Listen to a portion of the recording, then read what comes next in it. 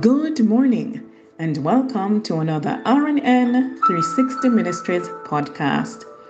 This morning's devotional reading comes to us from 1 Kings 20, verse 28, and I'll be reading from the New International Version, and it reads, "This is what the Lord says, because the Arameans think the Lord is a God of the hills and not a God of the valleys, I will deliver this vast army into your hands, and you will know that I am the Lord."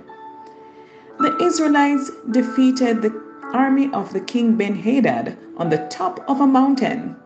One of his assistants said to him, "Their gods are the gods of the hills. That's why they were stronger than us. If we fight them in the valleys, we will certainly defeat them." So Ben-Hadad attacked the Israelites in the valley. God said to the Israelites, "They think I am just the God of the mountains and not the valleys. I will help you defeat them to show them I am the God of both."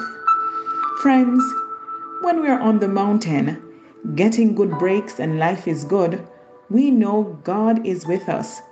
But sometimes we are in the valley. We think, "God, where are you? Why is this happening to me?" Be encouraged. Our God is also the God of the valleys. David says, He's a very present help in times of trouble. When you are in the valley, God is right there with you, a very present help. Let us pray.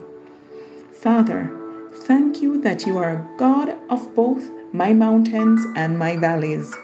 Thank you that when I am in the valleys, you will show out that you are my Lord.